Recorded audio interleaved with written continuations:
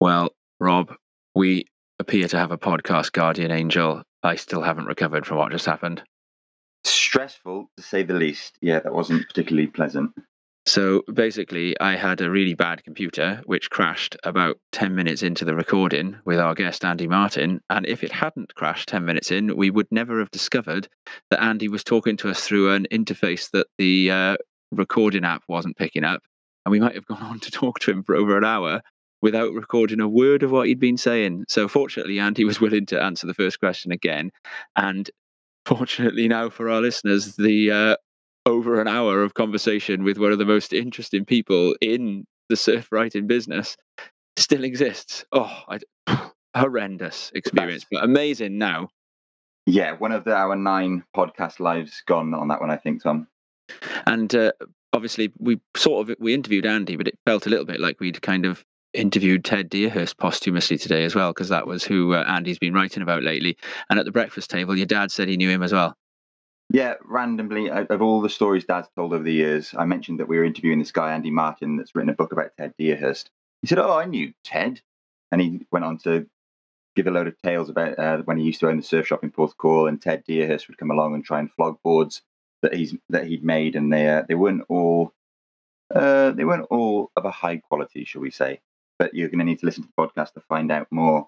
So your dad bought them out of sympathy anyway? I think so, yeah. Dad's what a guy. A philanthropic heart. But there we are. There's lots to listen to in the show. A great interview, like we said. We really enjoyed it. It was like chatting to a mate come the end.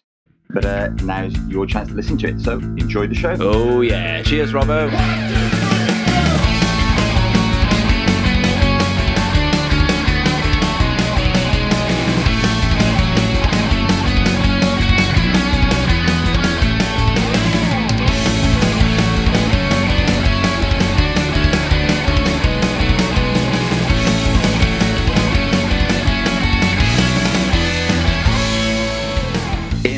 Second episode of Press. He's here. It's the surf writer and author of newly released Surf, Sweat and Tears, Andy Martin. We'll ask Andy all about the life and death of Ted Deerhurst, as well as other North Shore tales from the edge. And it's proven popular. More of your contributions to the surf trips of your nightmares. So, welcome to Crest, everyone. We're just one episode plus a few minutes into this project, and already it feels like our calling in life. To my left is an author who was shortlisted at the 2015 Ogmore Valley Surf Literary Awards, finishing runner-up in the Toes on the Prose category. It's Tom Anderson. I prepared this time, Rob.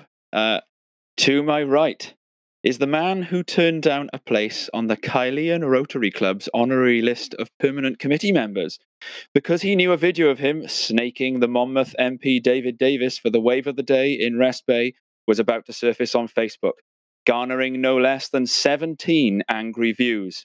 Not wanting to bring the fine reputation of Rotary notaries into disrepute, he opted to lend us the bad publicity instead, and a podcasting career was born. It's Robert Webster Blythe. Thanks, Tom. How you doing, mate? Yeah, not too bad, not too bad.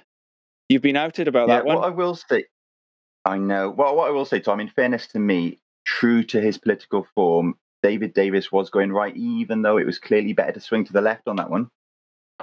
Did you look to make sure? Because he is goofy-footed, isn't he? Surely he'd prefer to be frontside on a 2-foot Rest Bay peak. Never mind, it might be a while yet before he gets the chance to return the favour anyway. Yeah, I've actually been to Atlanta it as well, but we'll keep that between us and our rapidly growing audience of loyal listeners, shall we? Of course you have, of course you have. Another thing I will say about the Right Honourable member for Monmouthshire is that we may differ on our political views, but he doesn't half respond quickly to emails and letters, Tom. Really? 3 times I've contacted him and always replied within the week, even if it's just to disagree with whatever I'm saying. All right, I get it. Republicans buy sneakers too and all that. Let's introduce our guest anyway, shall we? Definitely. With us today is a man whose etiquette in the lineup has had to be beyond reproach, especially since he spent a lot of the 80s and 90s on the North Shore of Oahu during some of its most lawless ages. Surf writer Andy Martin is one of the great voices of the sport, be it broadcasting or penning his observations for publications like The Independent or The New York Times. Andy's coverage of surf culture is precise, poetic, thoughtful, and above all, exciting. Hiya, Andy. Hey, Rob. Tom. Nice to see you. Thanks for coming, Andy. I've enjoyed several of Andy's books over the years, guys, and I stand by my claim to this day that Stealing the Wave, Andy's first-hand take on the epic and ultimately fatal rivalry between big wave riders Mark Fu and Ken Bradshaw, is the finest surf biography out there. And I'm not alone. The BBC boxing pundit Steve Bunce stated his praise for Stealing the Wave in simple terms, calling it the finest sportsbook he'd ever read. Before that, Andy used his experiences of trying to get a foot in the lineups of the North Shore for his autobiographical title, Walking on Water, which was shortlisted for the William Hill Sportsbook of the Year. And today, he's going to be speaking to us about as much of this as we've got time for, as well as his newly released Surf, Sweat and Tears, which essentially lifts the lid on one of the most colourful characters ever to slog it out on the world tour, Ted Dearhurst. Andy, yeah, it's great to see you. And you're going to stick around, I take it, for the whole podcast, so we should be able to get your take on whatever comes up. In your hands, Tom. Fantastic. So this is the bit where normally we'd start with the latest surf news, but as at the moment, surf news is basically that there isn't any, in the water at least. The big feel-good story, though, is that 2004 professional and current ISA world champ Sofia Milanovic has announced the birth of a son, Theo. Considering she was smoking the best of the WSL in Miyazaki only last autumn, that makes for a pretty good spell for Sofia. Crest wishes her congratulations. More positivity, it's now completely legit to hit the lineup again if you live in Portugal. This has led to several moments of envy as friends of ours from there have headed for the beach with the biggest grins you ever did see. Spain, well, we've heard reports from the Canaries that surfing is now allowed between 6 and 10 a.m. and then again after 8 p.m., although there's mixed reports as to how willingly that relaxation has spread to the mainland. And in France, news fresh in is that something might be afoot for Monday, with surfers in certain areas being allowed to return to the waves, but it's all down to the local prefectures and the mayors. Apparently, specific legislation has to be passed before that's going to be allowed, so we'll wait and see from Monday. And Andy, I understand that you spoke recently to Hawaiian legend Randy Rarick, who said the North Shore is strangely uncrowded right now. Are they allowed in the water there too? Everything is different in Hawaii, isn't it? Yeah, Randy Rarick says that they're loving it in this corona crisis because there are no tourists, of course, and the locals have got it all to themselves because apparently, according to the legislation, although you're not allowed to congregate on the beach, you can congregate in the water and go surfing. So long as you've got a surfboard under your arm, you can get away with virtually anything, it seems to me. So yeah, in Hawaii, they're having a great time. It's good news, isn't it? But I still refuse to watch any of the footage from Hawaii because, I don't know, it's just unbearable seeing people having a good time. Oh, I tell you what, you talk about a good time. I wouldn't have gone anywhere near that big bomb that Koa Rothman caught at Pipe. I think it was towards the end of April. Just looked like it was the wave of everybody's life, except, obviously you'd have to try and push yourself over the ledge first. Yeah, Pipe is just a different thing altogether, isn't it? I'm with Andy on this. I've kind of shut down all the social media stuff that show me waves from anywhere, but somehow that Koa Rothman bomb managed to sneak in through the gaps, and I did see it, and it was a wave, all right. Pipeline is one of the scariest waves on the planet for sure, actually. And I recall even seeing the great Martin Potter, our only number one, I think, if GB can claim it, back off of a wave at Pipeline in the midst of the contest, moreover, when you would have thought he could have taken it, but I checked with him afterwards. He said, no, he just couldn't quite face it. So that's coming from Pot. So, yeah, taking off a Pipeline, it's challenging, whoever you are. And Ted Dearhurst, who you've just written a book about, had a slot in the Pipe Masters quite a few times, didn't he? I've seen a fair few photos of him with that iconic 90s Pipe Masters competition jersey with the 0101 of is it Mori? It was a Japanese company, I think it was, that used to sponsor the Pipe Masters back then. Should we start with talking about Ted, Andy? Could you perhaps tell us in your terms Who was Ted, and what did Ted Deerhurst mean to the sport of surfing? Yeah, I think some of those pictures of him at Pipeline might sum it up rather well, particularly if you'd also seen a picture of him. You probably saw a picture of him, going into the water and paddling for the wave. But then you also need the picture of seeing him coming out of the water after he's just blown it for about the 10th time. And then you would get the whole picture. Yeah, Ted and the sport of surfing. I mean, the whole story is right there. By the way, he was brilliant at Sunset. Let me just be fair to Ted. Not everyone was fair to Ted, it seems to me. And at Waimea. So he definitely got a rep on the North Shore as a big wave guy, for sure. Rather than a contest guy. But that, of course, was the amazing thing that he persisted, on the world shore despite all the rebuff. What does Ted mean for the sport of surfing? Well, if you look up the records, you can find that he registered, I think, about 231st in the world back in 1990 something. So he's there. But, say again, sorry, Tom. It's not too shabby. No, I mean, it's significant. And I remember one year he was actually equal with Sean Thompson, no less. Although Sean Thompson, by that stage, was semi-retired and just put in one appearance at a contest, I think. But anyway, he would have been pleased with that result, nevertheless, I think. So, yeah, Ted, a hero to me and a legend in many ways, dead now over 20 years, died young, age 40. I wrote his obituary. I knew him probably for about 10 years, the last 10 years of his life.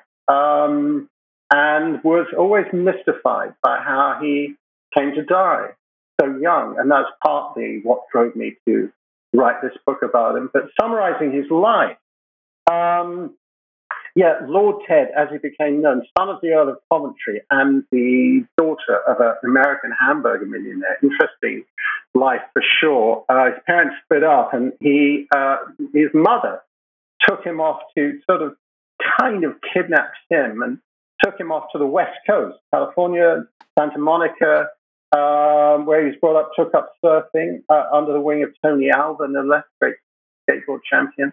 But then was kidnapped back again by his father, age 15. And his mother was chucked in jail, by the way. So he was kind of torn between cultures. He was delighted about that. Yeah, his wife, whom I met, didn't remain married for very long, but his wife whom I met said that, he stopped growing at that point, literally and figuratively, perhaps, at age 15. And I think, if you can think just momentarily all the thoughts that you thought age 15, okay, that was what Ted thought, all the way through the age of 40. Which is beautiful and also tragic and certainly poignant and actually slightly comic as well. You think of the life of a 15-year-old. But so that was Ted. And he actually represented Britain as an amateur and then went on to the pro circuit and kept on trying. Did pretty well and scored a couple of contests, big Sunset, got a semi-final Sunset in the 80s. I think that the moniker Lord Ted, which he acquired, although technically a Viscount, served him well in some respects in getting him through the door of certain contests, but didn't enable him to win anything because it counted against him where the judges were concerned, who, really tended to privilege underprivileged kids from Brazil, for example, and tended to underscore Ted, sadly. So that he suffered a bit, but nevertheless, he was a brilliant guy and had a brilliant life and really had no complaints, I think. It's interesting how he's known internationally then, by that, the moniker, the Lord on the board.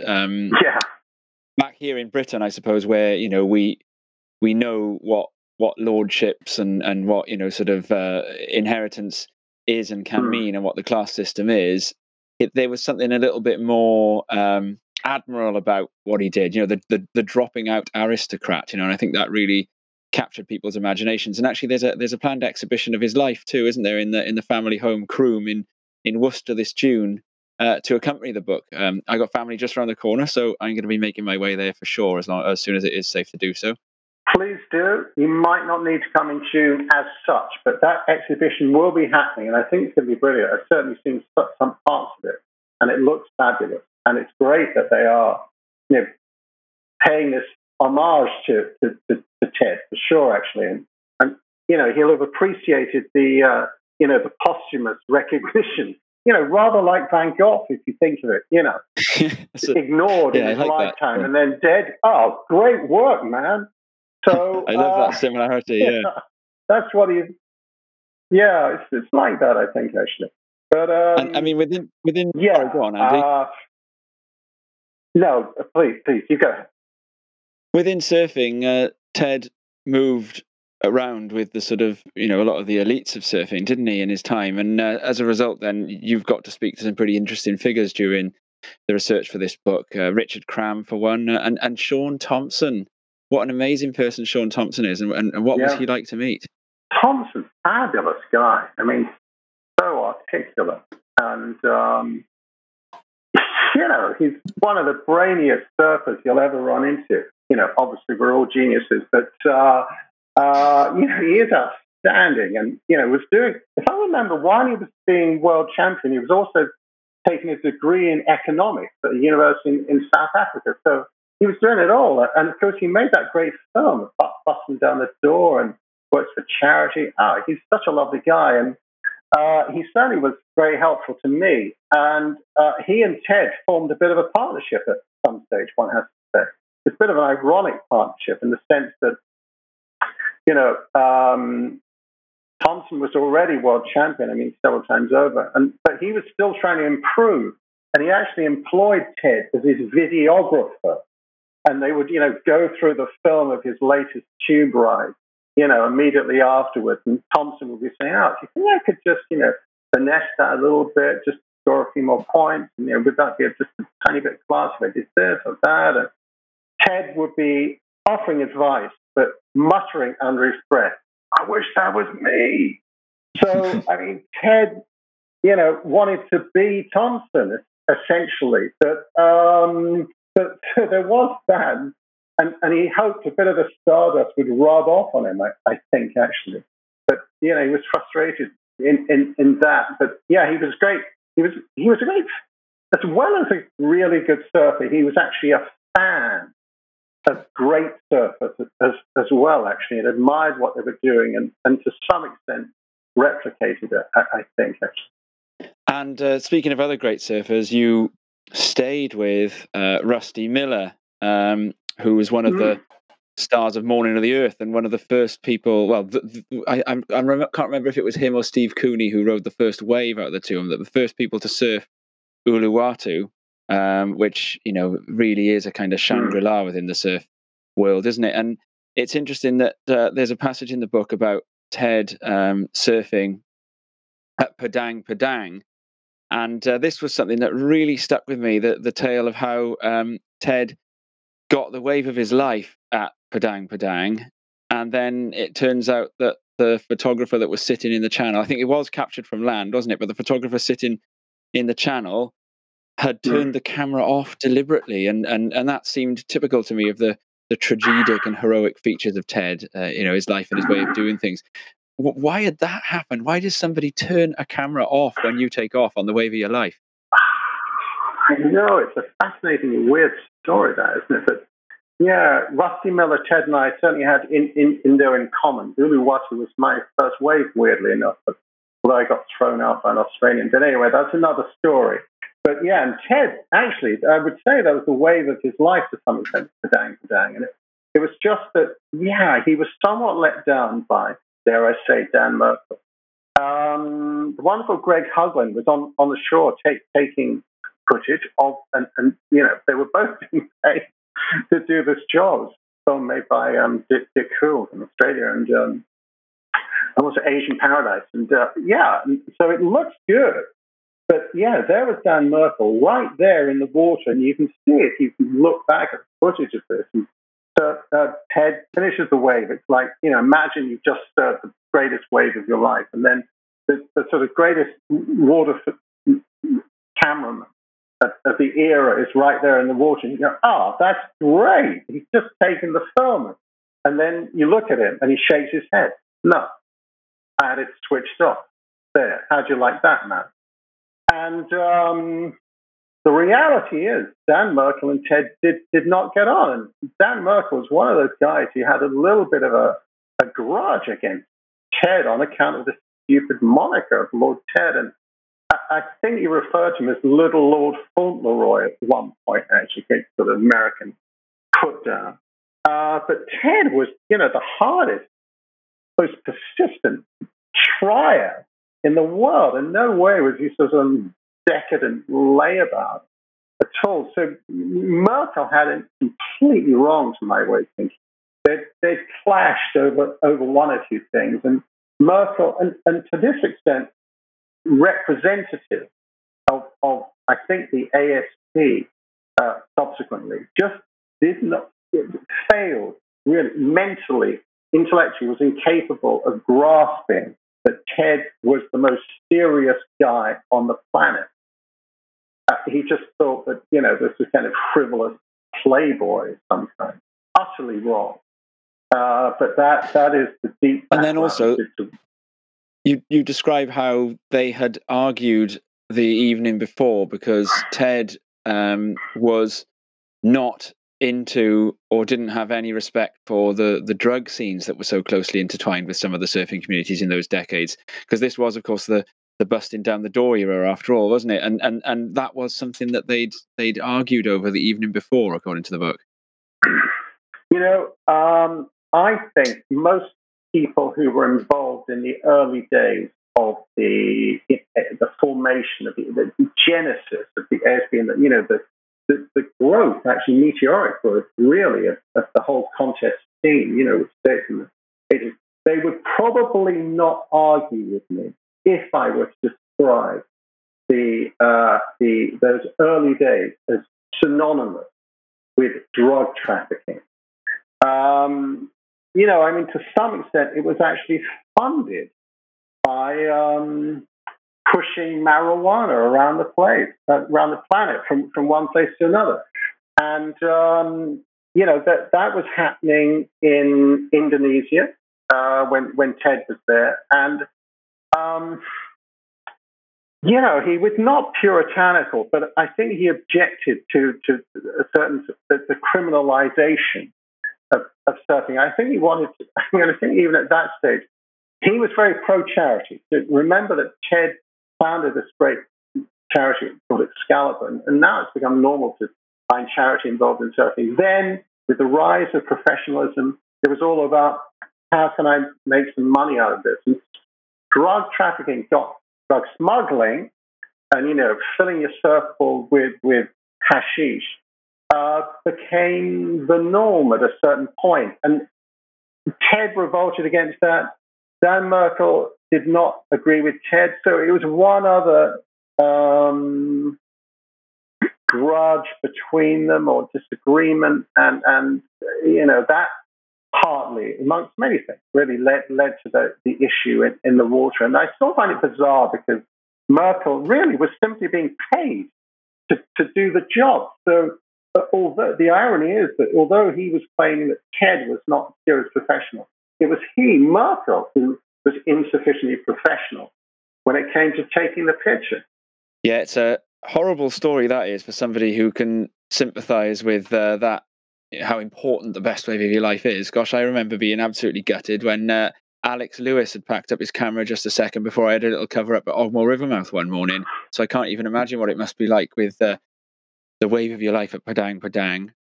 Form of rejection, that is, as well, I suppose. And there was a couple of interesting quotes about Ted in the book that really stood out to me. One of them being this idea that he wanted to be rejected. There's also the idea that he had a nostalgia for the future, which I take partly I match that up now to that comment you just made about his remaining 15 in his head, that sort of optimism of the teenager with the world in front of them. And it's really, I love the way that you talk about Excalibur, the board that Ted shaped, and the kind of Arthurian fable that he sort of saw himself in, and the knight errantry of the way that he lived his life. And then there was also a great hint that I've added to my reading list there. Aaron James's Surfing with Sartre, an aquatic inquiry into a life of meaning. So I've put that on the reading list for myself going forward as well. So there's lots of really interesting psychoanalytical and existential questions that Ted as a character has raised there. I want to focus on that idea of wanted to be rejected and Ted's relationships with women. And there's a brilliant sequence in the book when he poisons a love rival. They're in boarding school, and there's a girl who he likes, and she spends the night with this fella. And you say that there's a possibility that Ted had to listen to them all night long, and then the following morning it turned out that he poisoned the guy, and could have seriously hurt him. What's that all about? That is incredible. I mean, where is that a desire to be rejected? I'm not sure. I mean, that was obviously apparently he assured this wonderful woman, Daya, a Palestinian American woman who was at the school with Ted and who was part of that story. He told me about this when I met her in New York, and the guy in question. By the way, let me assure this to the podcast that the guy in question did survive. They didn't have to go and bury the body somewhere, or tow him up to sea or something. He did survive, but he was taken off to hospital and had his stomach pumped. And Ted assured this very nice woman, Daya, afterwards, well, I didn't intend to do him any serious harm. I just wanted him to feel uncomfortable. And, you think about it, okay, hence the 15-year-old brain at work here in the sense that, okay, well, how much rat poison is the right amount exactly? So you can quantify the amount of discomfort that you're going to cause to your loved rival. I mean, we're trusted a 15-year-old to get that right. Yeah, it makes sense in the Beano or the Dandy or something, but in reality, anyway. So he was asking for trouble. Okay, I mean, funny enough, psychoanalytically speaking, we actually did discuss Freud, and I did try to introduce Ted to a psychiatrist in Hawaii, needless to say, and he came out with this thing, and that is actually true. I've met this psychiatrist and wanted to put them together, but Ted wasn't having it because, first of all, he said, oh, you think I'm mad, don't you? And I said, well, yeah, maybe. And he said, okay, here's the thing. Perhaps I should go and see the psychiatrist so that I can provide her with a barometer of normality by which to judge all the other a sure sign of madness. One. Okay. Yes, so I think this proves the case. But no, his craziest thing, and I mentioned this in the book, and this is what gets him into a lot of trouble, and I don't know if you want to mention the trouble too much, is his theory of the perfect woman. I mean, and when he started coming out with this theory, which he persisted in, by the way, and we had many conversations, and he took absolutely no notice of anything I said, but nevertheless, I can remember saying to him, well, look, show me the perfect guy, and I'll show you the perfect woman. And he, of course, lacking irony, thought I was being serious about this and came up with some sort of combination of Sean Thompson and Winston Churchill, basically. Yeah, that's the perfect guy.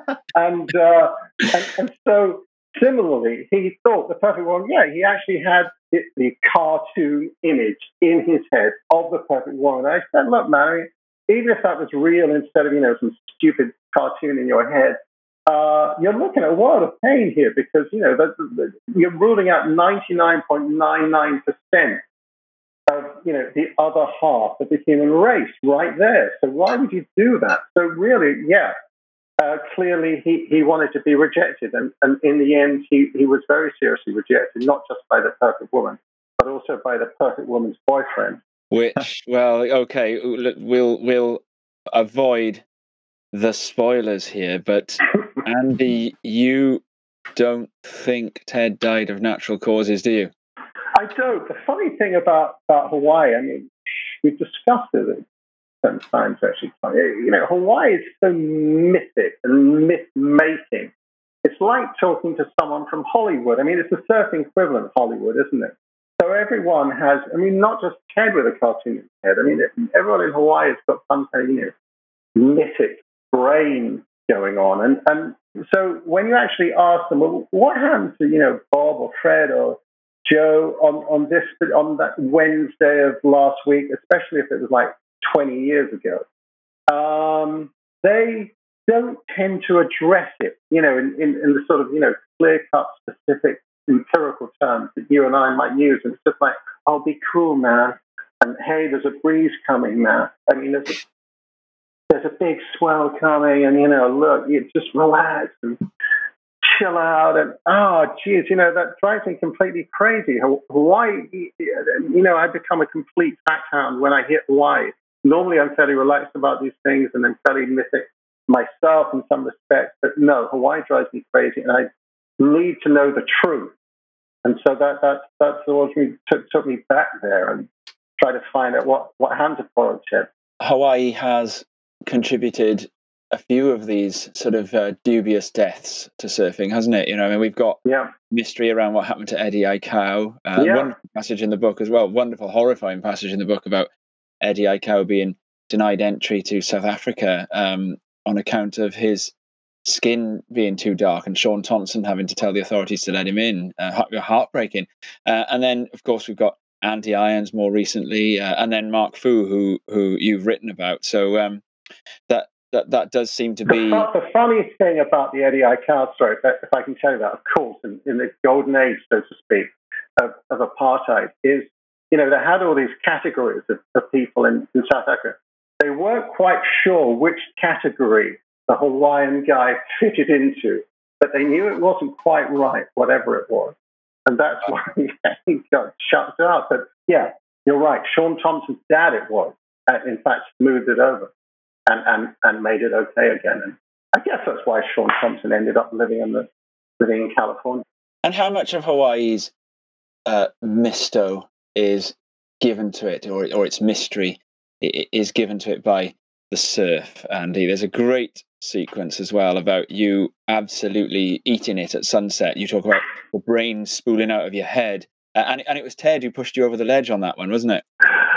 If we were talking about my White House at sunset, we'd be here a long time. But yeah, that was an interesting occasion. For Ted, I was having a good time at Cammy's just down, and Ted insisted, no, it's got to get bigger. It's got to, come on, man, get serious. You got to come to sunset. It's my territory, and of course I blew it. But Ted was very nice about it, actually, and helped me out of the water again with blood pouring out of my head, and so that was a classic Ted thing. That mixture of disaster and comedy and pain and kind of. The great thing about Hawaii is it's full of stories. That's for sure. You're right. The mystery side of stories of Hawaii. Everyone has a story to tell. Some of them true. I can remember that one thing sticks in my mind is I was in a bar and somewhere on the North Shore, and a fight broke out because one guy described his wave as 20 foot, and some other guy said, that was never 20 foot, man. I swear, the whole of the bar, apart from me and one other guy, was like in the eye of the storm. It was like a Western. They were bashing chairs over each other's heads and everything over the size of a wave. Okay, so, this is, it's a big deal in Hawaii. And of course, those things are indeterminate as well, actually. So there's always calls for argument and dispute, for sure. That's funny. And talking of Hawaii, Andy, one of the books that I've really enjoyed reading about Hawaii was Chas Smith one, Welcome to Paradise, Now Go to Hell. And there's a comment in your book about the North Shore which caught my attention, and you described it as not paradise, but paradise lost. Now, neither Tom nor I have ever been to Hawaii, so how did you start spending time in Hawaii, and how have you seen the place change over the years? I blagged my way into Hawaii. I don't think it's possible to do it anymore, but somehow I talked my way into a job of, believe it, a surfing correspondent at the time. And on the back of that, I got a free ticket to Hawaii to go and cover the tour there.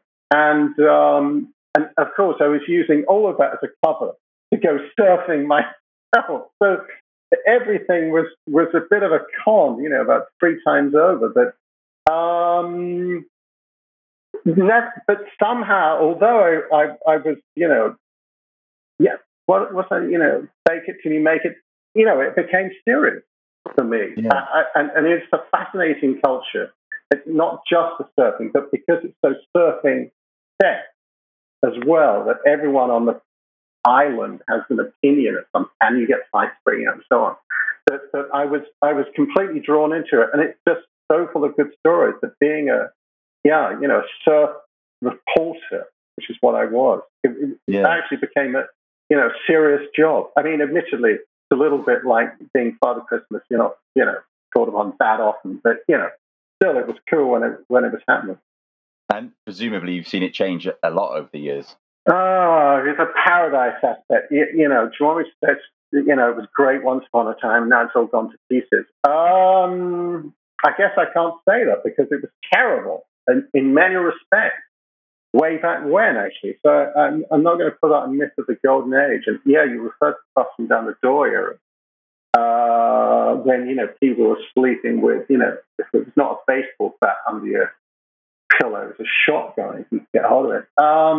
So that there was a lot of it's a beautiful and fabulous place, and I'd go back there like a shot tomorrow if there was a flight I could ever get on.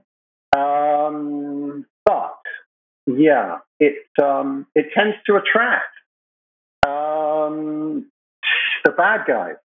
And the bad guys get there first, and it's got and of course historically, Hawaii is a scene of conflict. Not just thinking of Captain Cook, one thinks European contact and sort of accidental quasi-genocide. Largely accidental anyway, but then the annexation by the states, that kind of conflict. But even going back before that, anthropologists say that those that we refer to native Hawaiians became native Hawaiians by virtue of wiping out a pre-existing group of Hawaiians. So it is a fabulous place, but it is also a scene of incredible violence. And I suppose Ted and that whole story that I tell somehow kind of, for me is an allegory of all of that. And of course, Hawaii was the setting for the big wave rivalries of the 80s and 90s, which you wrote about in Stealing the Wave. And what made that rivalry, the Mark Fu and Ken Bradshaw, so exceptional in your opinion? Yeah, because there were a lot of rivalries, I suppose. It's partly because for one reason, because of course Fu died young at Maverick, and so became died a good-looking corpse, as James Dean would say. And so it was partly because I knew them both quite well, and Ken Bradshaw, the hellman of the North Shore, showed me how I could, if I was so moved, how I could bite a chunk out of someone else's surfboard, which is showed me, how to hold it, just the right angle and stuff. I never tried it, by the way, but now I know how to do it theoretically. And he actually did it, didn't he? He actually did it with Fu, and broke his fins off and everything, actually, to intimidate him. And Fu was, to some extent, intimidated, but I know, I guess I love that whole... as a writer, it was a great story, the two of them. But I liked both of them equally. They were such different guys, and I actually thought of them in slightly philosophical terms. And Bradshaw was very much the kind of loner existentialist, kind of hard man, but for whom hell is other people, essentially. And Fu was very much this kind of laid back, sort of Zen sort of guy who nevertheless was very shrewd and was an entrepreneur at the same time. So they were very conflicting characters. And that was the beauty of it, I think. And surfing, and we forget this because those who don't surf tend to sort of stereotype surfers, but those two guys show that surfing is just a microcosm, and you've got these incredibly antithetical characters within it. Any more characters from your time there, Andy, or from anywhere else that you're thinking might make for a future book? I mean, Tom, sorry to crack up and laugh, but I know you are the author of many, many great works of surfing. Countless, I might say. Now, worried I'll pinch something, fair enough. No, I've now written, look, if you come to the TED book, that's 3 books. Okay, I'm counting that as a trilogy. I think a trilogy is cool. Do I want to add a 4th? Sorry to crack up at that, but this whole podcast has been established as an elaborate ruse, so Tom can get some ideas from you because he's got writer's block. Okay, no, I know that there are I'm done for. That's it. Right. in progress even as we speak. So I should be pinching ideas from you, not the other way around. Right, I'm sharing that David Davis dropping video even more widely now, Rob. All right, here's one character who deserves a book because he always used to crack me up. Ace Cool. Now, he's dead now, isn't he? It's the helicopter guy, isn't he? He's the helicopter guy who, at certain points, certainly claimed to have surfed the biggest wave on the planet. And I think that was largely true, and I liked him. Now, you say that he's dead, but now, is he actually dead? Because disappeared mysteriously. I think I might need to go back to Hawaii to check is your pen out. Andy's age now going, shut up. Right, so I'll move it swiftly on. Andy, your books focus on quite specific elements of surf culture, and your stories are focused around certain characters. When you start a project, do you have quite a rigid structure that you try to bend your research towards for the purposes of entertainment or interest, or are you more guided by your research? Is it a more flexible, reactive process? There's this funny word that I kind of tend to live by that is a bit slightly obscure word and indeed gets pronounced in different ways. But I pronounce it as aleatory, and the Americans, when they use it, pronounce it as aleatory. And it really just means random or chance and luck, actually. And I would say, all of my books rely entirely on luck. They're aleatorical work. I mean, they're just accidental, and they just somehow get stuck together. And it's just, I feel like one of those photographers who's just lucky to be in the right place at the right time. And those stories just come to you if you wait for them. So to answer your question, I don't feel as though I have to do anything very much other than listen to what people say, which it doesn't seem like very hard work, does it? But the plane ticket to Hawaii helps. Oh yeah, that of course. But I think some of those stories are just so good. You've just got to get out of the way of them, really, and just let them tell themselves. I think. I think that's what I try to do. I try not to work too hard. In other words. Yeah, I can get on board with that. So, as I alluded to in our first show when discussing some more recent changes to pro surfing, I feel that surfing is unique as a sport in that most surfers feel quite a keen sense of ownership. They're quite protective of it. Does this influence what you choose to write or not to write, as the case may be, so as to avoid offending or alienating people, often presumably friends, colleagues, heroes? And what I mean by that is obviously when you're relaying these stories, you can't please everyone all of the time. Do you feel that you perhaps hold off on some things, especially when you're writing about such esteemed or notable characters? I do hold back sometimes, particularly if it's Johnny Boy Gomes who's in question. And yeah, I feel you. And especially if he's just pulled a screwdriver out of his pocket and is not planning to do any DIY unless it's on me. So I have been known in certain circumstances to back off, funny enough. And and there was one other case where I thought, that'd be a very good story. And the Times of London would be interested to hear this, Mr. X, wouldn't they? Mr. X said, "I don't think that's a good idea, man." And you know what? I agreed with him that it was not a good idea. And so I think there's certain circumstances where, in order to be able to do your job, you still need to be able to walk, by and large, I find. So, but yeah, I try to be fair and tell the stories, and, will sometimes get you into trouble. Trying to, be as truthful as possible, if that's not too ridiculous. But so, for example, okay, in terms of the book you mentioned, Seeing the Wave, I mean, the funny thing really about that was Mark Fu was much easier to interview being dead than Ken Bradshaw, who was alive, of course. And Bradshaw very quickly, and so afterwards, Bradshaw read the book, and he first of all said, "Hey, that's a cool book, man," and phoned me up and said so. And then someone happened to say to him, "Hey, Ken, but you're the bad guy." He called me back and said, "Am I the bad guy?"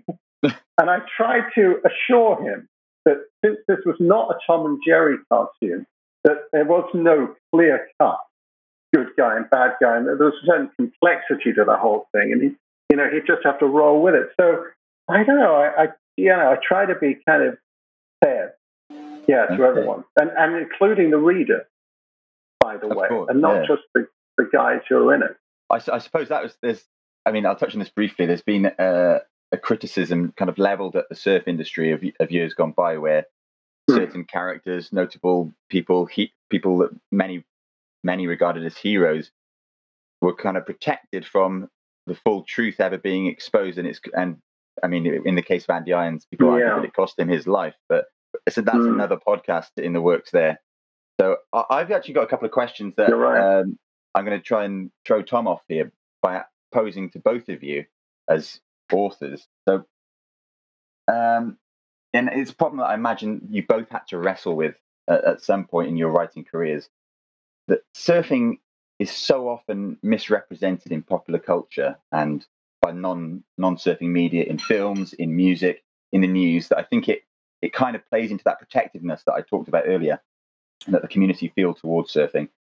How do you both, as surfers and writers, that are obviously trying to reach as broad an audience as possible with regards to your sales of your books, how do you strike that balance between staying true to surfing as we know it, whilst also making it accessible for non-surfers, for the layperson? And there's an example that's often lauded as getting it just right, and that is Barbarian Days by William Finnegan, which is loved by surfers and non-surfers in equal measure. How do you achieve that delicate balance? Do you want to take it away, Tom, to start with? Well, yeah, when I was putting together my first book, when it wasn't yet published, the poet Sheena Pugh was my creative writing tutor, and she told me about she really liked just using the surf lingo and leaving it there, and then actually Summersdale maybe put a glossary in the back, but Sheena Pugh used to call it the tale of the Jabberwocky. So she used to say, "Oh, look, leave this paragraph. It's a tale of the Jabberwocky," as in the tale of the Jabberwocky, we know the noises mean something, and we don't really care what they mean because we know they mean something to someone. And I suppose I like listening to cricket on the radio, and often I love all the terminology, and I love not quite getting it. So I used to sort of think about what it was like to listen to cricket and not quite get everything, or listen to complex economics on Radio 4 and not quite get it. And I just used to think, I want to create that kind of feeling for someone who doesn't get it, as long as you try and make it a bit lyrical and you sound like you know what you're on about.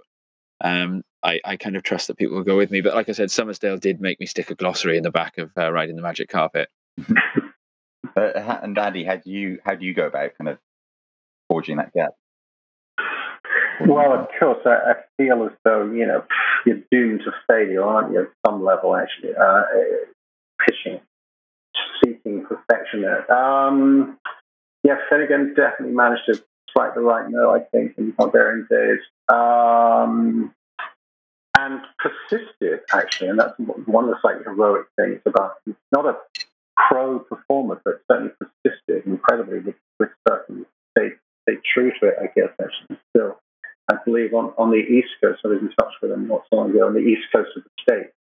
actually. No, based in New York, last I heard. But I think the only way that you can approach it is not to stereotype it. Actually, just treat it as part of the grand continuum that is life and death and being and nothingness, and all of that gets somehow symbolized in surfing, and the thing is just to sort of extract it back out of surfing and try to tell that story, which is like everything all at once, and you've got to grapple with it and not treat it as something kind of marginal and eccentric and slightly off the grid. In a way, it's all of those things, but it's also a kind of it just summarizes all of the kind of the pain and pleasure of existence generally. Yeah, I understand. And the aspiration actually, and the failure, and the fundamental benevolence and the malice that is within humanity. I feel that surfers are always quite welcoming of surfers being the people that put that kind of content out there, rather than the likes of the mainstream media. I say that in inverted commas, that all too often get it wrong. It's usually if it ever appears on the news, or quite often when it appears on the news, it'll be footage of someone who can't actually surf in the shallows to the tune of the Beach Boys. And don't get me wrong, I love the Beach Boys. I went to see them last year in Cardiff. As do I. There's more to surfing than that, and in many people's eyes, I think that is surfing kind of encapsulated. Now, I was going to say, I take your point about the surf media industry, who kind of glossed over a lot of the thing of the Andy Irons case in particular, and I hate that really. And I've never felt I've been part of that. Really, why I've work for other parts of the media, if you like, because it seemed to, it was like an absurd, antithesis to the stereotyping that came from, the non-surfing media, if you like. Actually tried to counterpoint that, but it seemed just as wrong. So I guess, one tries to avoid the obvious absurdities, actually. Yeah. Now, in many people's eyes, mine included, style is the most important thing in surfing, and if not the most important thing, certainly very, very important. And although we all have our own unique styles, and they really are unique, I can, at our local beach at Rest Bay, I can tell who's in the water at low tide from a couple hundred meters away, looking into the sun just by the way someone holds their arms. But although we all have these unique styles, we also like to borrow elements from certain people whose styles we admire. Would you say it's a similar thing with writing? We all have our favorite authors, but as authors yourselves, is there anyone's style that you're particularly inspired or influenced by, or try to mimic or channel to any extent? I get nervous answering that one. Well, hold on. There's this guy called Tom Anderson. I think he influenced quite a bit, actually, over the ages. I'm getting whitewashed by the press here. You get, but no, there's so many writers, and Jack London. I admired his writing about surfing once upon a time, actually, and I mean, better not start listing people, because I'll leave people out and they'll be phoning me up and getting offended. So I also worry about the end. You try to. What I would say is, I try to forget about the writing and the influences and so on. I know what you mean, because I can certainly remember, as it were, parroting one or two in bygone days, and I forget about writing and just think more about the reader, to be honest. It's interesting what you say there, Andy, about you kind of forget about it and let it happen, because I suppose that's the same thing in surfing. If you're perhaps on a really critical wave, you're not thinking about anything other than the couple of meters in front of you. Yeah, there's a parity there. That's right. It's only, as with Ted, when you come off the end of the wave and you want, someone to be there applauding you, as it were. Same with or filming you, as the case may be. Or filming you, you definitely want that. So there's a point in the middle of the whole thing. You're right. When you're really trying to surf the wave properly, where it's just you and the wave, and it's just you and the words, You forget about everything else, actually. But really, I sort of like to imagine I'm just talking to someone sitting on the sofa next to me, at an appropriate distance, of course, now, but nevertheless, with some degree of proximity and, probably more as if, rather as now, I'm just having a conversation with you. So I probably, as I've got older, I've probably gone more oral, so to speak, rather than more literary, I think. Okay. I get nervous answering that question because I kind of feel as if you're saying... we're going to have an fingers crossed, we're going to have an awful lot of time to discuss your writing styles on future episodes. So I'm going to excuse you from this one, if you don't mind. Oh, thank you, because I don't want to get hung up. But I will say Andy's in safe territory trying to say that he wants to write as well as me, because he's definitely far beyond already. Well, Andy, I'm going to bring a couple of moments ago when we were talking about, on the last question, talking about William Finnegan, and you mentioned briefly the East Coast of the United States. Yeah. And am I right in saying that you've been based in New York at some point in your career? Yes, off and on. And you covered the Quicksilver Pro New York back in 2011 for was that the New York Times or the Independent? Yeah, that was a funny one, and that was like a miracle, because for starters, it was on Long Island, where the surf is notoriously flaky, and they actually have one of the best swells. I think was it September? Well, I was going to say it's an event that's remembered very fondly by fans of professional surfing for the fact that to many people's surprise, they lucked into those firing waves in New York, through to the fireworks in the water with Slater's kind of Hail Mary 10-point ride in that semi-final, through to the fireworks on land with that infamous clip that started as a Todd Klein post-win interview with Bobby Martinez after one of his heats, and it kind of ended as a monologue or a diatribe railing against the ASP as it was then, and their tennis tour mentality. So it was an electric event for viewers. What was it like being there? Well, of course, I was naturally missing a lot of it. And I'm glad you reminded me of some of those things, because we were actually doing this funny thing. It was actually for the New York Times, but I was shooting a film, in fact, with a couple of guys, which I think we called, which listeners can, I think it's still on the New York Times website somewhere, actually. I think it's called, was it called Miracle in New York? Was that it? Or Fairy Tale of New York? Fairy Tale of New York. Surfing Fairy Tale of New York, I think it is, actually. God, have you seen that? I think I've seen that. Yeah, okay. We took this guy from a Quicksilver shop, in fact, actually, a store in Times Square. That's right. And he was a surfer, but from the south of the state. I think possibly Florida. And he was a good surfer in small ways. And we took him from there. We were going to build this little documentary around him, which was also a fairy tale. And by the way, somehow Freud got in there as well, actually. I was reading out some of one of Freud's texts, actually. Was it Civilization of Discontents? Yeah, that one, actually.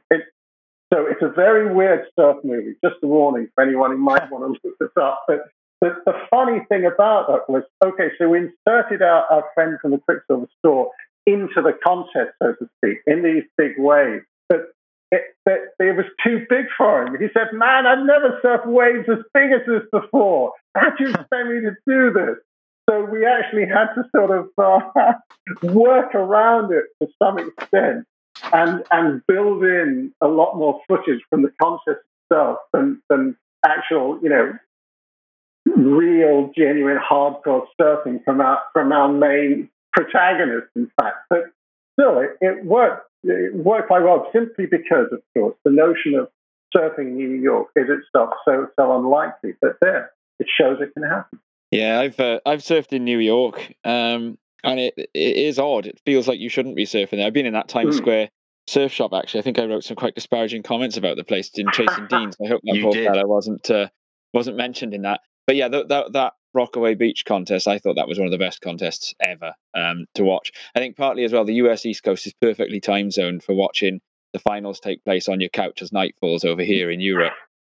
Sounds like a dream surf trip to me to go over there when all of that's going on. Such exciting surfing and history being made, and the waves looked really, really good fun to surf as well. And actually, dream surf trips. Now that is a million miles away from where we want to be with the feature that we're going to be using to close our shows out for the immediate future, at least. Back by popular demand, guys. Last and definitely not least, we're going to have another look at surf trip horror stories. Rob, over to you. Yes, thanks, Tom. So, of the correspondence we've had since our maiden show that went out last week, a lot of it has been about these kind of surf trip horror stories, as you termed it, or the worst surf trips ever. And last week we said we want to find out about the parts of surf trips that suck, that we absolutely don't miss whatsoever, tide us over whilst we're all kind of, well, self-isolating at the moment. And we had a message, we had several messages submitted to us, but this one in particular kind of made my ears prick up. And it's from someone that I know you and I, Tom, both hold in high regard, and someone that we've watched growing up and kind of idolized it on a local level. And that is Mr. Gary Lewis. For your benefit, Andy, Gary is one of, this term is banded around too often, legend, but he is a legend of our local scene. He's one of those guys that seems to have always been around, and he's well traveled and he surfs really well. And this is submitted by him about a trip he recently went on with a few of the other local guys. And I'm just going to read it straight through, and it's a shocker, Tom. Let's go for it. So, the most recent memory of when a surf trip takes an unexpected turn for the worse happened just a few months ago on what's now become an annual trip to Morocco. This year, I felt I needed to blend in with the local hipsters of Tagazout, so I brought along George Schofield and Richard Vaughan, complete with their man buns and beards, well, George at least, and also Dr. Gus for someone to drink beers with. And just as an aside, I heard lots of beers were drunk. There's a few stories George has got about this one too. We lucked into a pretty solid week of swell and based our daily missions around low tide Anchor Point. I'm sure many of your listeners are familiar with the setup here, and it's without doubt the wave that you want to score at least a few times during any trip. The newly renovated car park, renovated meaning moving the piles of rubble somewhere else prior to the QS event, the recent QS event that took place there, sits atop a small rocky headland. This iconic headland has a half-broken set of steps leading to the notoriously treacherous jump-off platforms and the adjacent rocks and sand gullies that are popular with families and fishermen alike. There's a lot of human traffic using these steps and pathways that snake off from them, and I've guessed that it's about a 25-foot drop from the car park to the sea level, and you'll shortly hear about why this is relevant. The car park is a great place to hang out, and as a result, there's always a few small camps based around the travelling surfers campers, along with the assorted converted VW and Mercedes trucks and vans. It can become a bit congested at certain peak times and often results in a bit of chest trying to maneuver your hire car or van back out to the road. About a week into our trip, and everyone had mostly recovered from an absolute disaster of a surf at Boilers a few days previously, when all four of us, being far too manly to wear boots, got absolutely vaporized in sequence. One by one, whilst at the most critical point of trying to exit the lineup. I'm not exaggerating when estimating well in excess of 200 urchins between all of us, as well as a fair bit of blood lost by Rich in particular. Anyway, back to anchors, and we were all back in the water. I'd had my fill of runners and head dips, and the donuts were calling me.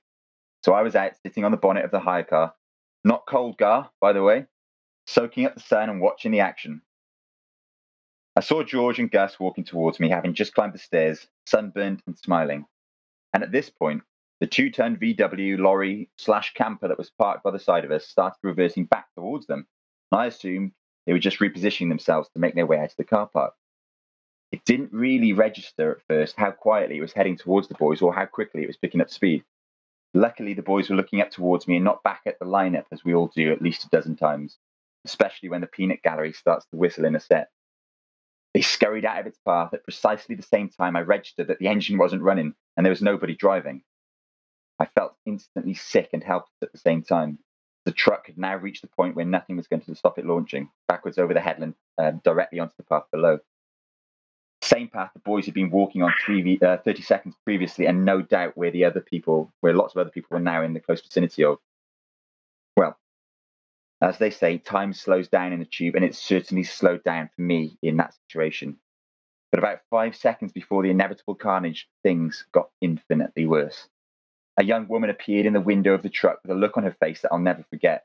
We locked eyes, and she mouthed some words that didn't register with me, and then just as quickly she disappeared, and the truck went over the headland.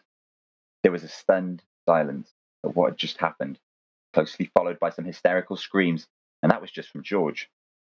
The reason I can make a joke about it now is that despite the odds of there being multiple fatalities, the truck didn't land on anyone, and the girl survived with nothing but a few minor bumps and scrapes. She later explained how she was in the back of the van and thinking she heard a door open. We now assume that was the sound of the handbrake failing, and when I locked eyes with her, she was looking for the handbrake. However, it wasn't her truck and she couldn't find it in time. She then dived into the back again and tried the side door, but it wouldn't open, so she just curled up in the fetal position and hoped for the best. The van buckled and imploded all around her. The odds of a story like this ending in the way it did are pretty slim. And so our trip ended on a high, apart from our flights being cancelled due to the weekend storms closing down Gatwick for pretty much the first time ever. But that's another story.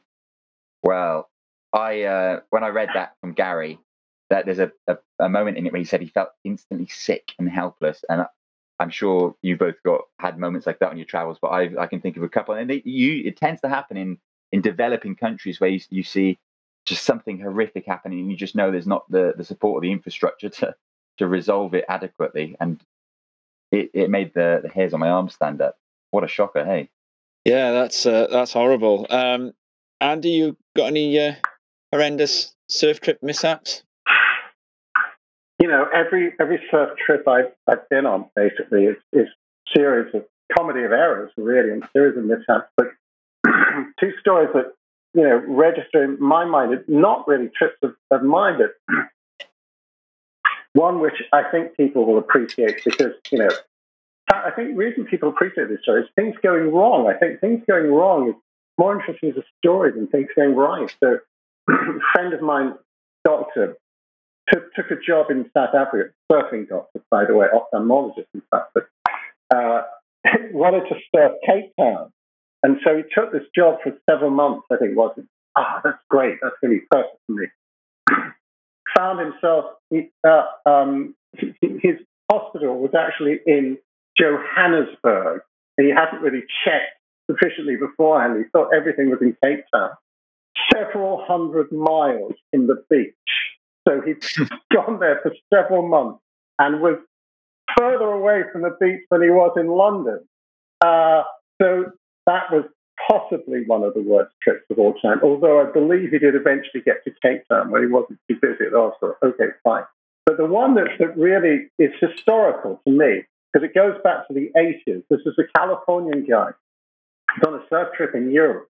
Fine, but at one point he got on the wrong plane, got off in Berlin, and okay, this is the interesting thing, when the Berlin Wall was still intact.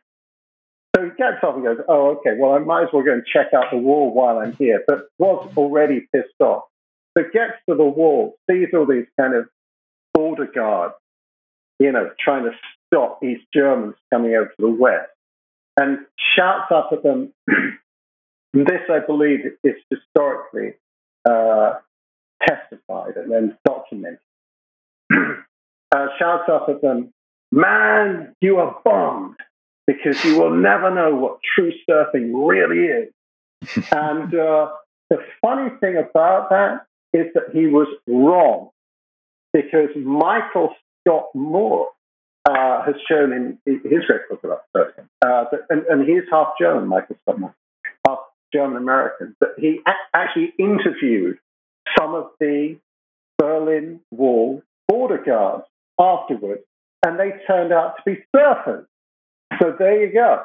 So they actually did know what true surfing really was, and that's a fact. So you can be a surfer and a border guard, and there are some not bad waves in Germany. There's quite big surfing culture in Germany, surprisingly. So there you go, Californian guy, you ridiculously stereotype those poor old German border guards. There you go. I like that. That's a fab one. And we want more tales from our listeners, please. So if you've got any, then please do submit them to us at castcrest@gmail.com. That's castcrest@gmail.com. surftrip.com. Well, yeah, thanks, guys. We've been trying to sort of dampen the stoke, so we've done our best for that last bit. Perfect way to end. The section has proven to be something lots of our Surf Trip starved listeners have been contacting us with suggestions for.